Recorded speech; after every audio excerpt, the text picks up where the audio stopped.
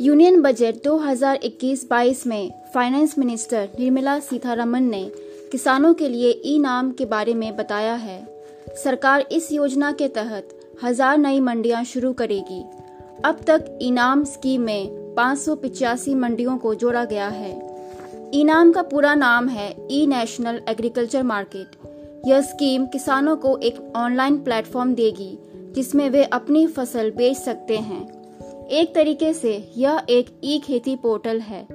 एक अनुमान के अनुसार इस प्लेटफॉर्म पर करीब 1.68 करोड़ किसान पहले से ही रजिस्टर हैं। ई-नाम स्कीम के तहत 18 राज्यों को मिलाकर एक मंडी बनाते हैं।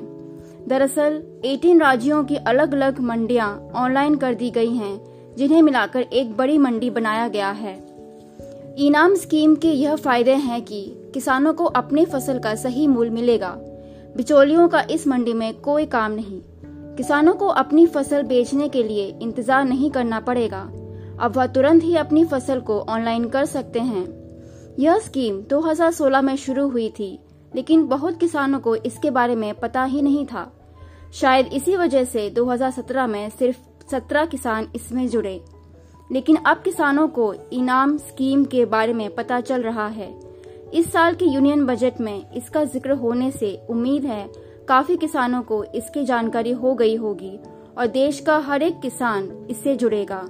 यह सचमुच किसानों के लिए इनाम है।